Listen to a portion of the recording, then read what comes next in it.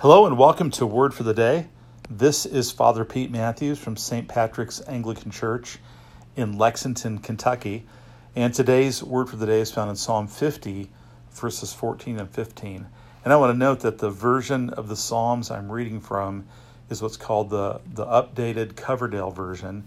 It's the version that's in the ACNA 2019 Book of Common Prayer. So it might be a little different than what you read in your Bible, but it's a nice translation.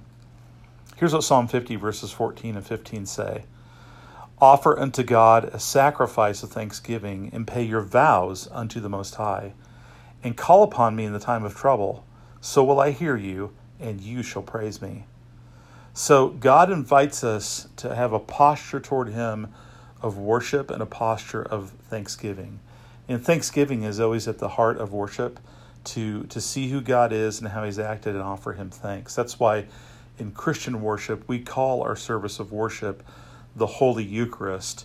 Eucharist is Greek for thanksgiving. It's the holy liturgy of us giving thanks to God in and through Jesus Christ by the power of the Holy Spirit.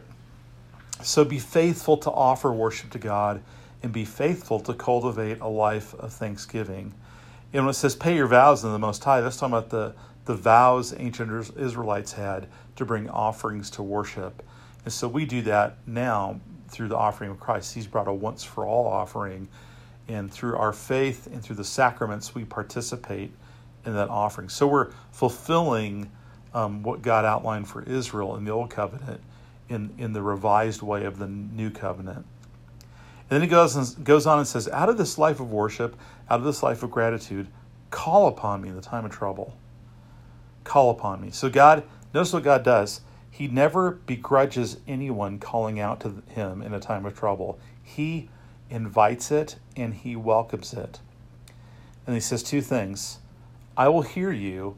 And that doesn't just mean His ears, and God doesn't literally have ears, but you know what I mean. It doesn't just mean that his ears will function and he'll hear the sounds that come from your voice. He means I will pay attention to you. I will respond to you. I will answer you. I'm hearing you. I'm going to respond to you. That's what it means when He says, I will hear you. And then it says, and you shall praise me. So there's this fascinating dynamic in the Christian life. We love because He loved us, it says in 1 John.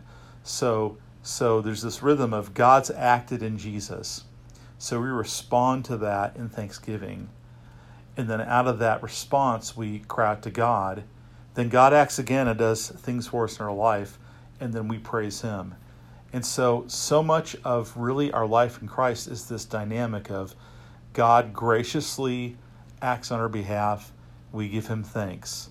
God graciously acts on our behalf, we give Him thanks. God graciously acts on our behalf, we give Him thanks.